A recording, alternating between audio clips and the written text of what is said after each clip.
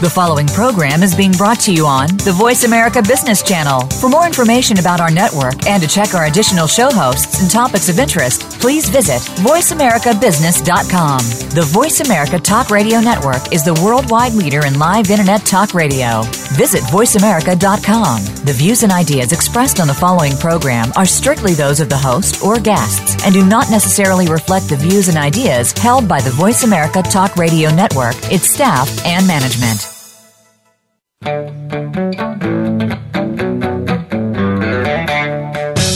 Welcome to Wagner and Winick on the Law.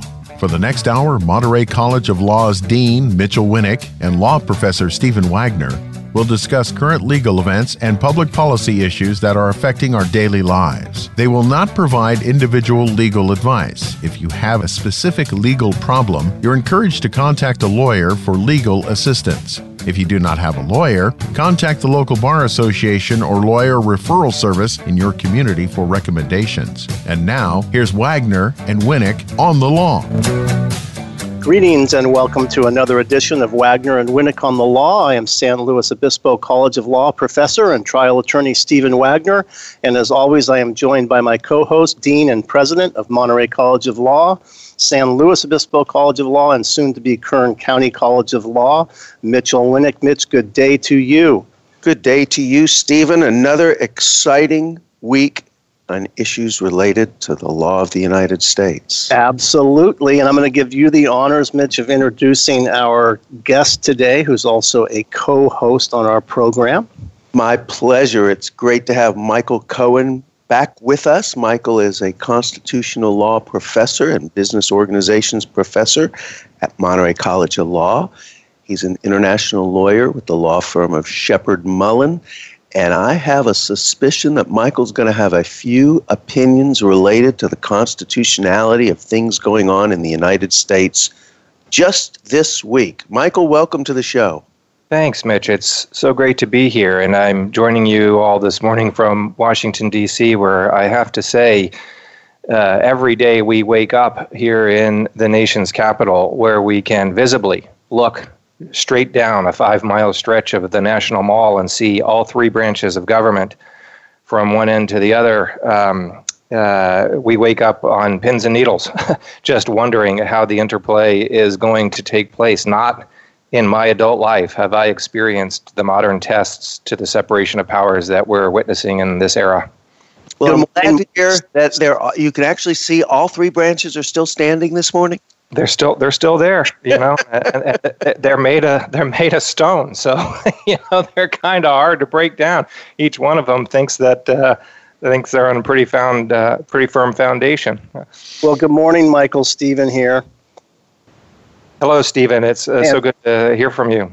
You know, it's no surprise that we want to talk about the recent case before the Ninth Circuit and the executive order and how it's going to be challenged, and your reference to the three branches of government, I think, is very, very apt and timely. And, you know, to get our discussion started this morning, I thought it would be a good idea to talk about what I like to call the power sources and the constitutional safeguards and really what constitutional provisions are in play here when we talk about executive orders. And let me turn to you just to start with a bit of a background on the power of executive orders. Yeah, so the Constitution has three primary articles and then three, I won't call them secondary articles, but following articles. And the three primary articles establish the branches of government. Article 1 establishes the Congress and the legislature and enumerates its powers.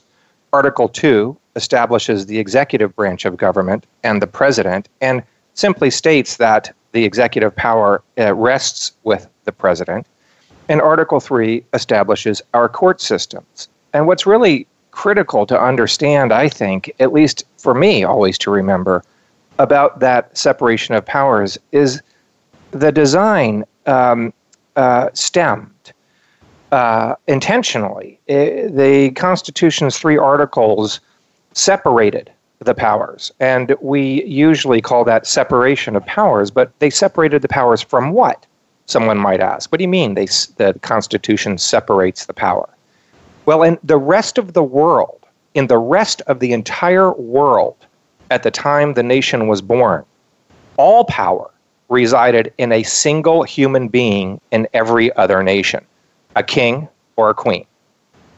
So separating the powers into branches of government was designed to create a world that checked the power of a single person. The entire Constitution is, in essence, not designed merely as a check and balance of powers by the branches against each other. Our Constitution was designed to ensure that the one place where power rests in a single individual, that one place could never really be exercised. The Constitution is a safeguard against executive power. So not it's interesting, Michael. We hear historically, we all heard the stories that George Washington was offered the position of king. There was great pressure for him to actually be king. He was a successful general. And we think of that as kind of a historical story of George Washington being willing to not want to take that power. But many of us forget that it's more than him not just wanting to be king. It is the creation of these three branches of government that share the authority to make decisions under the Constitution.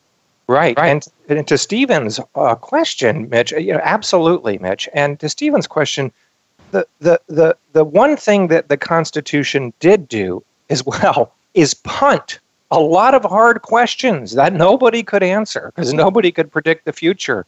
And there was little consensus, frankly, on some of the details other than the mere separation. And the consequence of that with respect to the president's power is this: it's not defined. It has never been defined. And there's a substantial question as to what it is. Certain powers are set forth in the Constitution: Commander-in-Chief of the Army, the duty to faithfully execute the laws that Congress passes and the Supreme Court interprets. Things like this are set out, but there is a substantial question, and has been throughout constitutional history, as to whether or not there is any inherent power in the office. Justice Black, in a very famous decision in the mid-20th century, during the Korean War, expressly in a writing for the majority, but in a plurality of many opinions, Justice Black said there's no inherent power. The notion of the president having any inherent power, any undefined power, any power that the president himself could define is completely contrary to the fabric of our nation and the safeguard against a tyrant or a king. Let me ask two things on that, because I find that just fascinating. So one, it is the idea that if it's not written there, the inherent power argument would be what? That if it's not written, well, you get to define it, and the alternative side of that, if it's not written, you don't have it, right? I mean, it's overly simplistic, but isn't that where that argument of inherent power comes? Absolutely, Mitch. Let me ask you the second thing. Then what we've heard is these are executive presidential orders. Right. And there's been discussion of being the chief executive of the country. There are certain powers the president has, as he would if he were CEO of a company, by saying to those administrative agencies in that branch of the government, I am the CEO, and I am directing you to charge this, not charge that. Use your resources this way, not use your resources. Dispatch federal police powers that are under yours or not. I mean, so where does that concept of executive order fit in, or is that part of what you were talking about is implied? The first case where this really arose was something that we in the constitutional world call the Youngstown Steel case. And during the Korean War, the steel workers threatened to strike. President Truman thought that was going to be devastating to the war effort. The need for steel and the production of weapons affected the national security interest. And this is on the heels of World War II, remember. So we're talking about the 1950s. President Truman seized the steel mills. He seized the steel mills in Pennsylvania by executive order. literally took them over and to prevent the strike and compelled the workers to the unions to work. It did not take long for this to get up to the Supreme Court. And the Supreme Court, in a very, very famous decision, talked about this notion of executive power and said, hey, when the president does these types of things under this national security interest or under the not, I won't call it a guise, but let's call it the presumed authority or self-defined authority to execute some law, the president, when he goes beyond an existing law to do that, is legislating. And legislation is the power line. You've crossed over the line. Exactly. Have you usurped the power of another branch? And Justice Jackson, in that same opinion that I referenced earlier, where Justice Black said, hey, there's never an instance where we let the president define his power. That's the very notion we fought a very hard-fought revolution against. Michael, Jackson, yes. Mitch, let me set the table for the issue that's directly related to what's in the news now with respect to the immigration executive order, and go back to checks and balances, if I may, Michael, a little bit. Because you're right, Stephen, because that was one of the first discussions in the case that was heard just yesterday. Yeah, it was. Tell us, set the table for that, because that does feed so right in. What I'd like to do, Michael, is to introduce it this way. If you look, and I appreciate your referencing Youngstown Steel, I think that's an important case, and I think you're right in citing the fact that the justification for that may have been national security, and I think the point you're making is that it shouldn't be unfettered discretion, or the term national security needs to be well defined. It can't just be arbitrarily referenced in a magic potion, if you will, or a panacea, right? There's got to be a justification. But with respect to what's going on now, right? And if you look historically at past challenges to executive orders, what would you cite to historically that's on par with what's going on now, today, in terms of the Ninth Circuit getting inside the tent and looking at merits of President Trump's decision? And before you start, and with a government lawyer arguing specifically when asked by the justice on the Ninth Circuit, is this a reviewable action by the president? And his initial answer was no. Essentially, the court has no business looking at that. This is the president's inherent authority or actual authority for national security. Yeah. So the principles that have emerged are ones where the court looks very skeptically at the president self-defining the executive power in executive orders. Basically, every action that the president takes, the court defines around Congress and Congress's power, and whether Congress is silent, whether Congress has spoken, or whether Congress has done something contrary to the power that the president is attempting to execute. And Stephen, the precedents all revolve around that. There was a point in time where the question of executive order and the power to issue one itself was a subject matter. But historical precedent and the massive use by executive orders on both sides of politics, by both presidents and both parties over time, has established them. So the question then becomes boundaries. And that boundary is defined by the other branches and whether the president is doing something that usurps power from the other branches or that the other branches should be doing.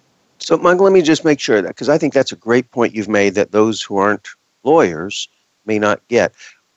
I think all three of us are now agreeing that there's no question that a president has the authority, constitutional authority, to issue executive orders, correct? So that the issuance of the order is not what's at question here, right? Right. Okay. It's just now you've redefined it one step further. It's the boundary from which that executive order has extended. How far can the president go? Because every president since Washington has issued executive orders. As many as they can. I think except for the two that died before they had a chance to. So That's right. Yeah, Michael, Mitch, let me ask you to hold the thought because we are going out on a break. But again, just to return and to clarify what we want to get into when we come back after the break. It's the notion of unfettered discretion and how executive orders can be tested specifically, I think is what we should take on when we get back. All right, we're going out on a short break. You're listening to Wagner and Winick on the Law over Voice America Radio. We're talking about executive orders in the recent Ninth Circuit Court case. Don't go away. We'll be right back after this short break.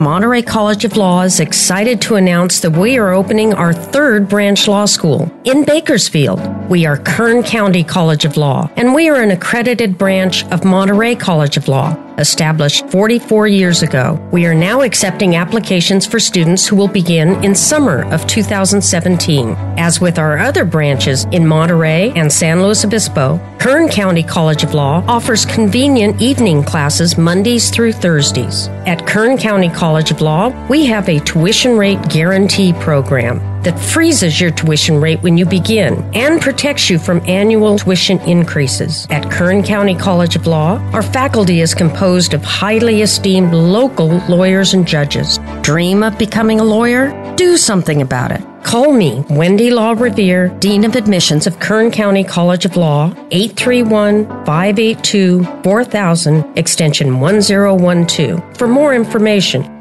Beginning with the Continental Congress in 1774, America's national legislative bodies have kept records of their proceedings. Did you know that these records are available to you online for free? This is Mitchel Winick, co-host of Wagner and Winick on the Law, with a reminder that there are times that you can take the law into your own hands. Congress.gov is the official website for the U.S. House of Representatives and the U.S. Senate. It is published by the Library of Congress and includes the public records of the U.S. Congress, the Government Publishing Office, and the Congressional Budget Office. Remember, members of Congress work for us, and if you want to see what they're doing, go to congress.gov and watch the actual sessions of Congress, or look up any law that's being proposed. That's congress.gov, congress.gov. Many people believe that law firms are pretty much the same. At Sheppard Mullin, we don't. Our law firm believes that what separates us from the pack is not what we do, but how we do it. Aggressive, not conservative. Team players, not one-man bands. Problem solvers, not just legal practitioners. Our clients clearly understand and value this difference. Sheppard Mullin is a full-service Global 100 law firm with more than 750 lawyers.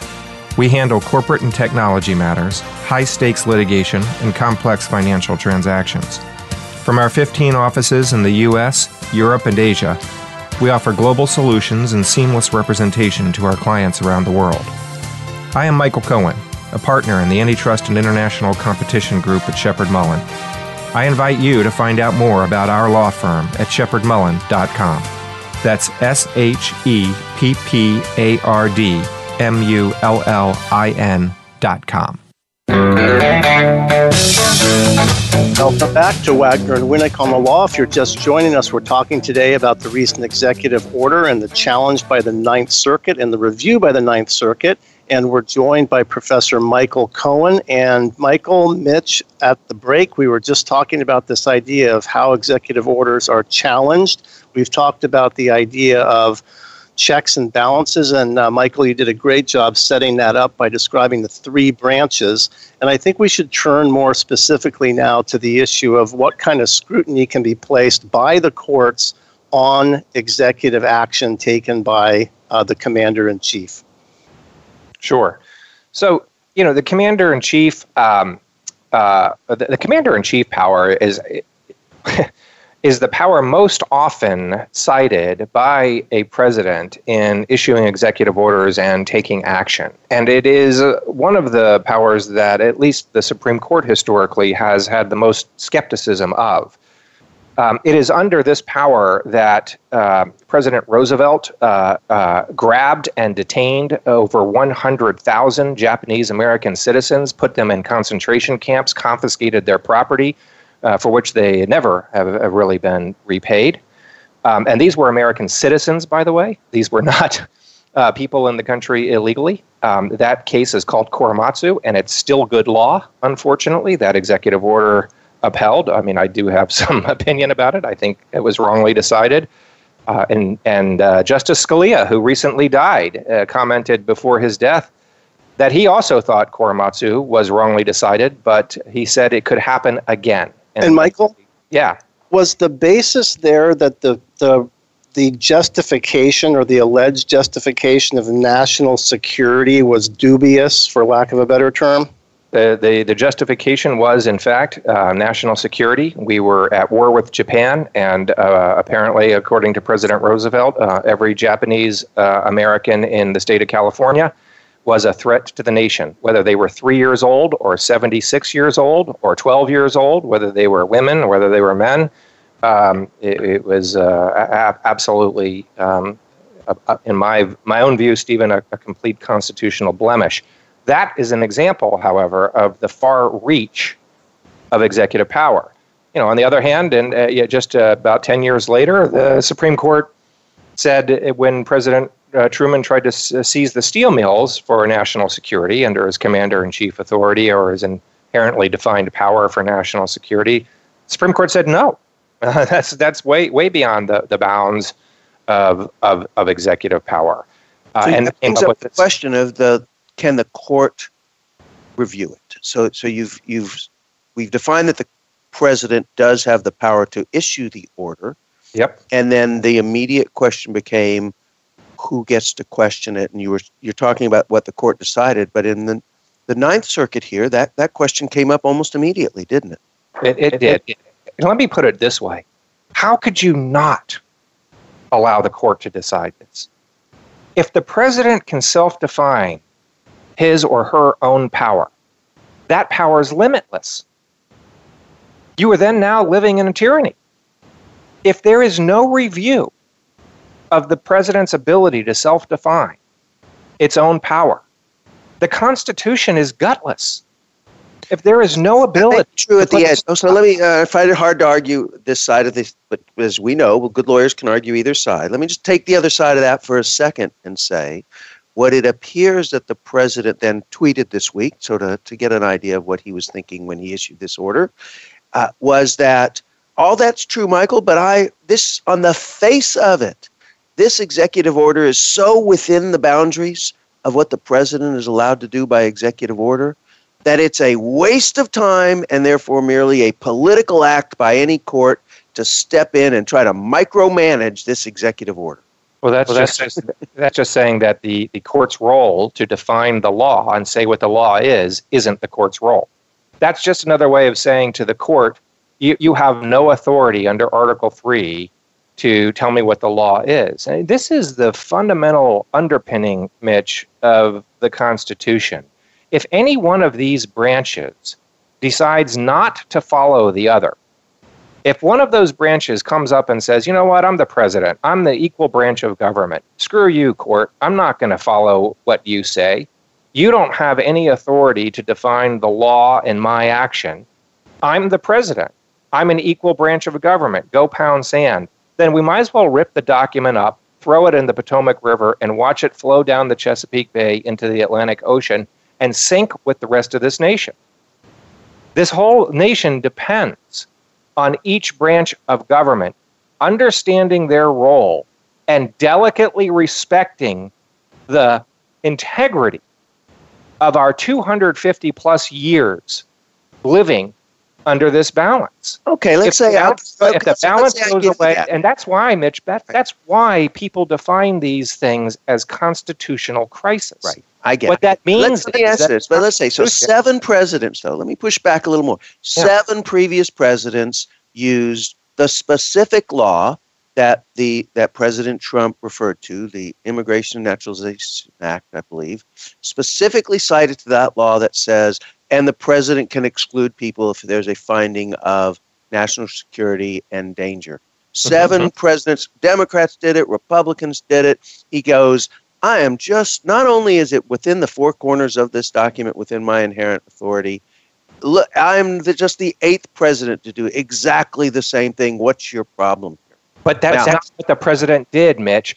If the president had gone into court and said, hey, judges, this is why I'm within the bounds of the law, and made those kinds of arguments, that could be compelling. And in fact, a lot of constitutional scholars, myself included, believe that the president may indeed have the executive power to do exactly what he did here. And but he went into court and he said, hey, judges, you have no authority to tell me how to do my job. Mm-hmm. That's different.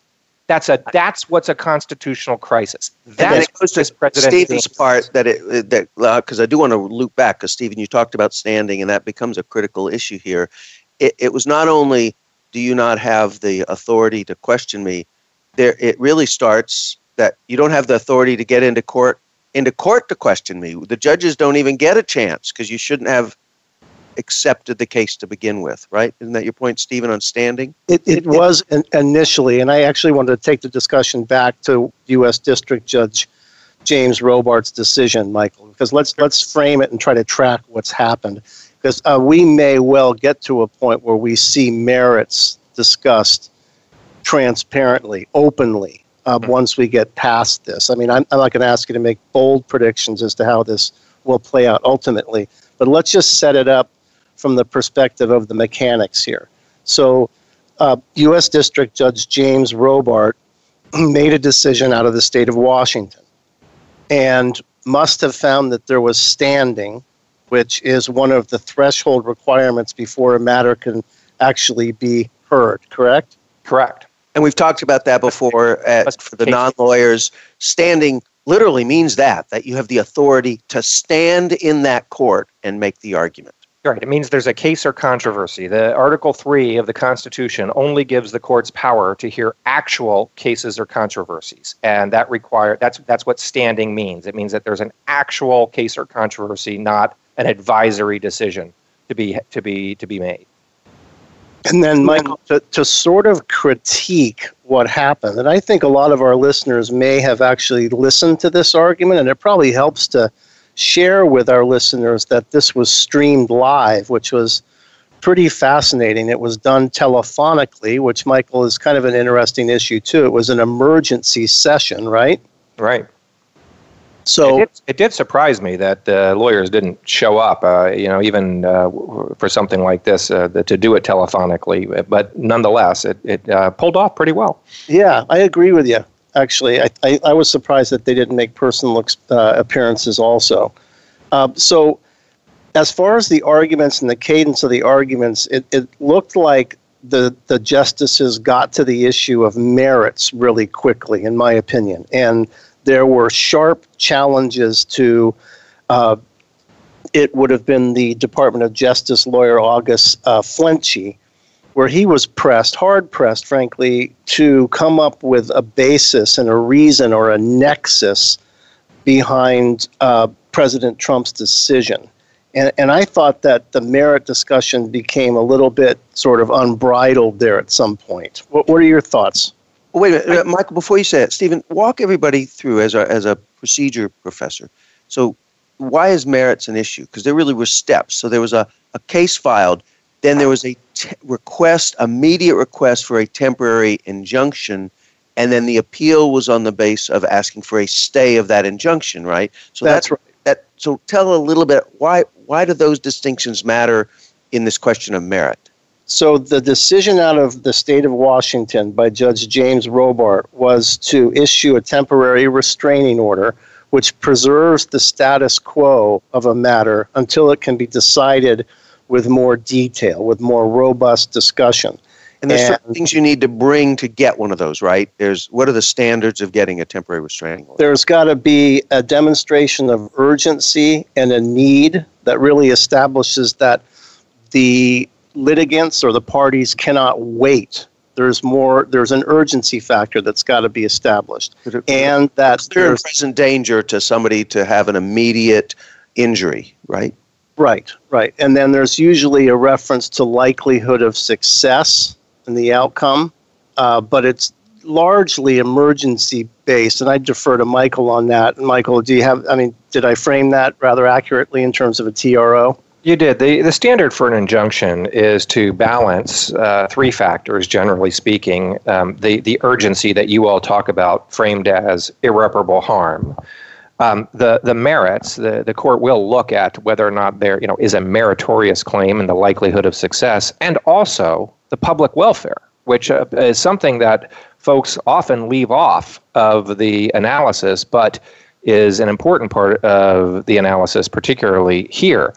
The burden was on Washington State to initially prove that, right? So that's what Steve was walking us through the process, right? So that they show up in court, they're asking Judge Robards to make those three findings, right, Stephen? That's right. And Mitch and Michael, the only other thing I'd add to that, and I hope you both agree, is that the TRO in spirit is an equitable type remedy. That's absolutely right. Stephen hit it right. In preserving if the court finds that people are being hurt, then the court may be very inclined to preserve the status quo, to unhurt them until the matter can be decided. And that's really what Judge Robart did. He looked at this, and Washington came in with real harm. It came in with families that had been separated. It came in with people who were unable to actually pursue their livelihood because of the travel bans. Okay, so all of this evidence showing harm, showing hurt. I know, we get it. So then, Stephen, then what happens? So the judge issues the TRO. Then how does it get to the appellate court? Yeah. So then the Department of Justice then moved for a stay to challenge the efficacy or the decision to issue the TRO. So they're not saying throw it out. They're not saying you're not going to get the hearing in however many days it takes. They're just saying the immediate temporary restraining order should be stayed. That's right. Okay. And that's really what was before the Ninth Circuit then. Just that's that issue, right? Yeah, exactly. And then once again, I want to tout the value of listening to these arguments, and I appreciate, Michael, you're referencing the importance of listening. Lawyers probably don't do that enough, right? I don't. Yeah. So, seriously, I mean, Mitch got an email out to compliment your efforts at school in the Heisler moot court, and I think it was really a really good thing to do because following the exchange is fascinating. But just going to the issue and how the Ninth Circuit, it was a 3-judge panel. Judge Friedland was serving as presiding judge. Judge Clifton, who I think, is he based in Hawaii, Michael? I think he is, right? I know one of them was in Hawaii. One of them, I think, is in California. The other one, I think, is in Arizona. Arizona, right, yeah. So the action quickly centered on merits. And I wanted to get your thoughts, Michael, on just how quickly it turned to merits and the pressing of August Flinchie, the DOJ attorney, to come up with justifications. Stephen, he's going to have to do that after the break. But before he does that, I want you to take one more step, though, because when it went to the appeal on the stay, the burden shifted, right? You talked about the Washington State had to present the argument for all of these 3 steps that Michael said to get a temporary restraining order.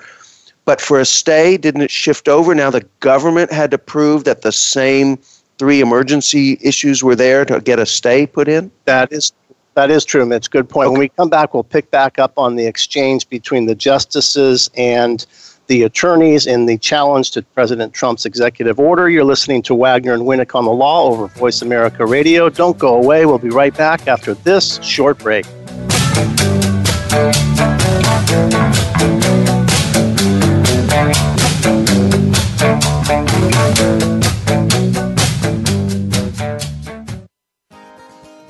If you've been considering a new career, now is the perfect time to look into the field of law. Whether you're fresh out of school or just thinking about change, the San Luis Obispo College of Law is now accepting applications for 2017 admission. The San Luis Obispo College of Law is an accredited branch of the Monterey College of Law School. You can get a law degree from an accredited law school right here in San Luis Obispo. San Luis Obispo College of Law's highly esteemed faculty is comprised of local judges and lawyers. San Luis Obispo College of Law classes are held conveniently in the evening. The San Luis Obispo College of Law's campus is located at 4119 Broad Street at Tank Farm in SLO. Make today the first step in changing your life. Attend an informational session and get answers to your questions. Call Dean of Admissions Wendy LaRiviere at 805-439-4096. Visit slowlaw.org for more information. That's slowlaw.org. Did you ever wonder what is the basis of international law? Where would I even go to look up international laws? This is law professor Mitchel Cohen with a reminder that there are times that you can take the law into your own hands. The United Nations Treaty Collection is an online database that provides information on more than 560 treaties and international legal documents deposited with the United Nations. The database also indicates which countries have signed, ratified, or lodged objections to the treaties. These legal agreements are the basis of international law. They cover topics such as human rights, disarmament, commodities, refugees, the environment, and the law of the sea. Lately, we have heard political candidates making lots of statements about enforcing international law. But if you want to be better informed about the actual laws in place, go to treaties.un.org. That is treaties.un.org. The U.S. Constitution has recently created national headlines in the debate about filling the vacancy created by the sudden death of Supreme Court Justice Antonin Scalia. The President and certain members of Congress are at odds about what the Constitution requires when there's a vacancy on the Supreme Court. Who is right? And how can everyday citizens be informed enough to know the answer? This is Mitchel Winick, co-host of Wagner and Winick on the Law, with a reminder that there are times that you can take the law into your own hands. ConstitutionCenter.org is a website published by the National Constitution Center. The center was established by Congress to provide information about the United States Constitution on a nonpartisan basis. If you want information about the Constitution's history and what it means today, go to ConstitutionCenter.org and form your own opinion about the law. Welcome back to Wagner and Winick on the Law. We are discussing the recent challenge to the executive order by President Trump and the Ninth Circuit's potential decision. We are awaiting that decision, of course, and we've got the benefit of having Professor Mitchel Cohen join us today to add to the constitutional dimension discussions in this case. And Mitchel, Mitch, before the break, we were talking about the idea of what I had framed as how quickly the justices, and I think led primarily by the presiding justice, Friedland, how quickly the discussion turned to merits and how the government lawyer, the Department of Justice lawyer, August Flenchie, was really pressed to come up with a basis and a nexus to justify President Trump's decision. Yeah, Stephen. I mean, I think what's, going back to a really good point that you raised among many was the fact that this is an appeal from a TRO. A TRO, by federal rule, only lasts 10 days. Then there's a hearing on a preliminary injunction motion. So when this came up, the president has essentially appealed a TRO without waiting for the preliminary injunction hearing where the president could have presented evidence to support his executive order. And one thing that happened in the Ninth Circuit argument that I found compellingly interesting was an examination of the government lawyer on the evidence supporting the executive order. And so you're now deep into the merits, as you suggest. But the court wasn't jumping deep into the merits, perhaps, to decide the whole matter, as popular opinion may think. They were jumping into the merits to kind of understand why the president appealed the TRO instead of waiting 5-10 days and presenting evidence to support the executive order. And the justices pushed the government on that. They basically said, hey, look, what's the evidence that supports this executive order? And the government lawyer started citing a whole bunch of stuff. And one judge asked, where is that in the record? And there was no answer. There was the record. Radio silence. Radio silence. And then the follow-on question was, you appealed a TRO. You presented no evidence. None. You went into a federal courthouse and you know what the standards are, and you presented zero evidence to support the president's executive order. You can't so now that's come not to that they're not going to get their hearing. It's that they wanted it immediately in an emergency rather than waiting 5 to 10 days to get a full hearing on it. That's right. The government behaved like Trump. It's completely compulsory. It's completely reactionary. It's not thoughtful. It's not measured. They didn't have their ducks in a row. They didn't present any of it. They did not follow the rule of law in any respect. And they basically went into court and said, you can't even decide this because this is the president's action. That's just not a good place to be. They could have waited 10 days, made their case. Trump's whole view is that in these 10 days and every second that goes by while this executive order has been suspended, that the nation's going to blow up. And I have no idea what's going to happen. So let me ask you a question on that, because this is where it's a bit surreal. We actually have a comment from the president subsequent to the hearing that said, every single day that this court has stayed my order, has put the temporary restriction on this protection, the country's in greater danger. People come in here with the intent to do harm. Does any of that conversation, because this came up in the discussion for the Ninth Circuit as well, does any of that conversation have a bearing when the president says those things between now and let's assume it goes back in 10 days there's a full hearing? Does any of that come back in? Usually we're expected to have the discussion limited to what's done in the court. Well, you guys are both prosecutors. How's that going to play out? We hope in our history that we are a nation of laws, and that doesn't mean that the law always gets it right. It doesn't mean that there's perfect justice, but it does mean that the rule of law matters. And of course, those kinds of comments matter if the president can sustain that case based on evidence. But you don't get to be a president and say whatever you want, and that be taken as fact to define your own power. That's tyranny. That's exactly what the Constitution says you don't get to do. Michael, let me jump in to respond to Mitch's question, because I interpreted it to mean, can out-of-court statements made, I'm going back into the evidence classroom, Mitch, if you don't mind. Right, no, that's exactly my question. Because I think you were coaxing the issue of whether or not out-of-court statements made by the president that are not really made at the rostrum, so to speak, or in a formal setting can come back to haunt him. And of course, I can't help but think about prolific tweeting. I don't know if that was in your wheelhouse when you thought about that, but that's a great question. And, there were references by Attorney Purcell, who was arguing, and he's the state solicitor general for Washington, where he actually referenced some anecdotal evidence. And right. But he put it in. Shut it down. He put it in. It was important in this sense, Stephen. The state of Washington's case, basically, in substantial part, was the executive order violates the First Amendment to the Constitution because it was intended to be a ban on Muslims. Right. And that's a religious persecution that this nation forbids. This nation was founded on people who fled religious persecution. You don't get to turn around and do it. And the president said, no. This is a national security issue because these nations are dangerous.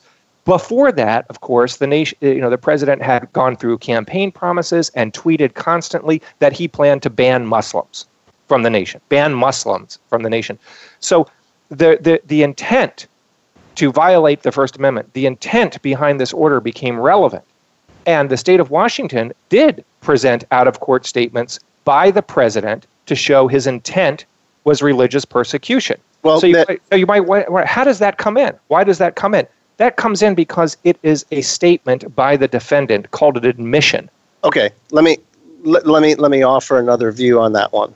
All right, not that we need to cross swords seriously over the issue, but the references to Muslim bans, many of them were made on the campaign trail. Right. Not while President Trump was actually in office. Yes. Okay, so let's say there may be a distinction there. But, Stephen, what about this week? If he were your client, he wouldn't be your client. If he were your witness and you woke up every day to have your primary witness that you were going to put on in the hearing in 6 to 10 days and proceeded to have a week of tweets about the case specifically, would you be preparing to hear those in evidence at the next hearing?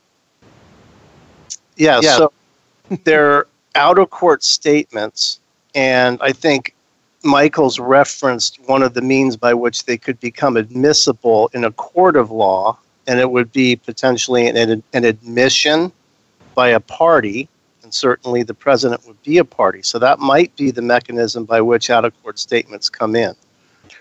My question would be, are the statements made in an official capacity?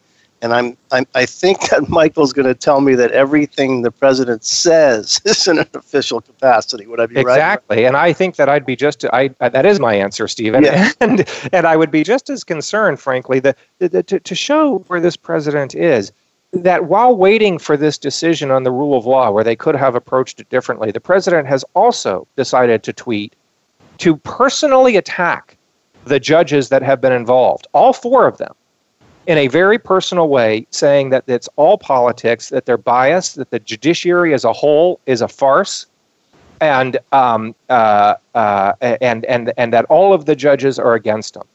Not only is that somewhat psychotic, but you have one branch of government, to go back where we started. You now have a president who is going over to another branch of government saying that you're full of shit and I'm not going to listen to anything you do and everything you do is political and it's against me.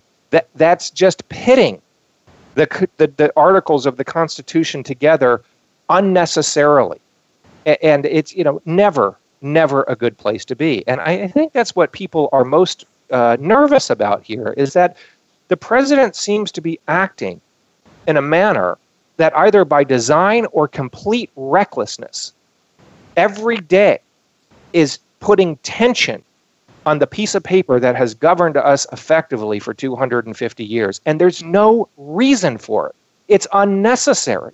The president could be accomplishing his duties without this. So he's actually forcing the hand of the courts, and we're going to see it. But we only have a few minutes left. But I do want to say that it's been easy to spend this. We could spend this day talking about the Ninth Circuit case. But it's not the only executive order that's come through. I think we're going to have similar conversations, and there's likely to be court cases about things such as sanctuary cities, another case where the federal versus the state are going to come into play. That's going to be an equally challenging constitutional issue, don't you think, Michael? I do, Mitch, and I know we've only got a few minutes left, but it raises a really important point here, which is this is not all the president's doing. The Constitution is designed to safeguard against this type of president. And by the way, Trump isn't the first lunatic in my view. And yes, that's a Cohen characterization. I'm sure he would disagree with it, right? But he isn't. Let's just put it this way. Trump is not the first president of the United States to have a very expansive view of his power under Article 2. The job and the place for that safeguard in the Constitution is Congress. Congress can say no. Congress has the absolute legislative power to speak by its own action, by legislation, on anything that the president does. And this Congress is an institution, in my view, that is just sitting idly by and watching the Constitution disintegrate. It is not doing a darned thing. And I don't put this on the Democrats. I put it on the institution. It is up to Congress to fence in the president and make this country work effectively. And I do question whether the institution actually has the ability to do it. Well, I think that's a great loop back to where we started this conversation, to remember that it is a balance of power. And you're exactly right. We spent the entire hour talking about the court versus the executive. And the very fact that in this entire hour, it's not until the end that we remind Congress to wake up and say they are the third branch of government that has a role to play. No, instead watch Mitch McConnell walk around Washington, D.C. with a silly grin on his face while the entire words in Article 2 of the Constitution begin to evaporate until they become nothing. So I would say, and again, just to balance that out, that as you said, it's not a Republican or Democrat thing, and it's not only Mitch McConnell. There's leadership on both sides of the House that need to step up and exert our expected responsibilities from Congress to draft laws, present laws, discuss those laws, and protect us. That's and right. There are Republicans. As we brace for the dismount here, because we're coming up on the end of the segment, I think we should share with our listeners that this is not a topic that's going away, and we will be looking forward to tracking this. Well, that's exactly right. And let me just throw a couple things out because I think we're going to have to pick this back up. I mentioned sanctuary cities. We've only got a few seconds left, but I would encourage everyone to read these executive orders. They're available online. They can be found, and that's an important part of this lesson. This has been a great conversation. Thank you, Stephen. Thank you, Michael. You've been listening to Wagner and Winick on the Law. A reminder that you can hear an archive of today's program at voiceamerica.com business channel and at wagnerandwinick.com. As we remind you each week on this show, if you don't know the law, know a lawyer. I never finished college. I had a baby, and it was time for me to do more with my life. I wanted to be an attorney and be able to help people, but I didn't know that I could go to law school without a 4-year degree. I decided to go to Monterey College of Law because it's local, and I was working full-time and had a child, so quitting work and going to a full-time law school was not really an option for me. Being able to go to school at night and the cost of tuition allowed me to graduate debt-free. Obviously, my income has increased. My schedule is more flexible now, and it does allow me to spend more time with my daughter. My name is Brandy Luis, and I'm an attorney at law.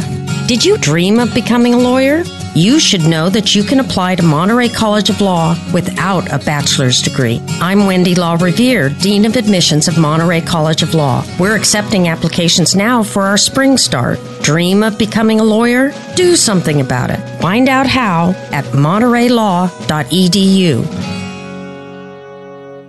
It is one thing to argue with your friends at the bar, but have you ever wondered what it would be like to argue in front of the United States Supreme Court? This is Mitchel Winick, co-host of Wagner and Winick on the Law, with a reminder that there are times that you can take the law into your own hands. Oyez.org, spelled Oyez.org, is a website published by the Free Law Project at Chicago-Kent School of Law. You can go to Oyez.org and listen to 60 years of actual oral arguments at the United States Supreme Court. Written summaries are provided for cases that go all the way back to 1789. Oyez.org also provides biographical information on every United States Supreme Court justice and offers an online tour of the Supreme Court building. Go to Oyez.org to see if you have what it takes to present a winning argument. Shepard Mullen is a full-service Global 100 law firm with more than 750 lawyers. We handle corporate and technology matters, high-stakes litigation, and complex financial transactions. From our 15 offices in the United States, Europe, and Asia, we offer global solutions and seamless representation to our clients around the world. You might ask, what is the Shepard Mullen difference? The answer is you. Our clients are our focus. Every Shepard Mullen attorney and staff member is issued a plaque listing our client service expectations. We regularly give Clients First awards to attorneys and staff members who go the extra mile for our clients. Client service is not just words, it is part of our culture and permeates everything we do. I am Michael Cohen, a partner in the Antitrust and International Competition Group at Shepard Mullen. I invite you to find out more about our law firm at shepardmullen.com. That's SHEPPARDMULLIN.com. The latest business information is made simple with the Voice America Business Network. The professionals in the business world bring you live talk radio shows featuring an array of business topics, strategies for building wealth, sales and marketing, stock trading, investing, and business technology. Voice America Business hosts are professionals in their fields and bring to the airwaves weekly business discussions that offer up-to-date information, advice, and education. The Voice America Business Network. The bottom line in business talk.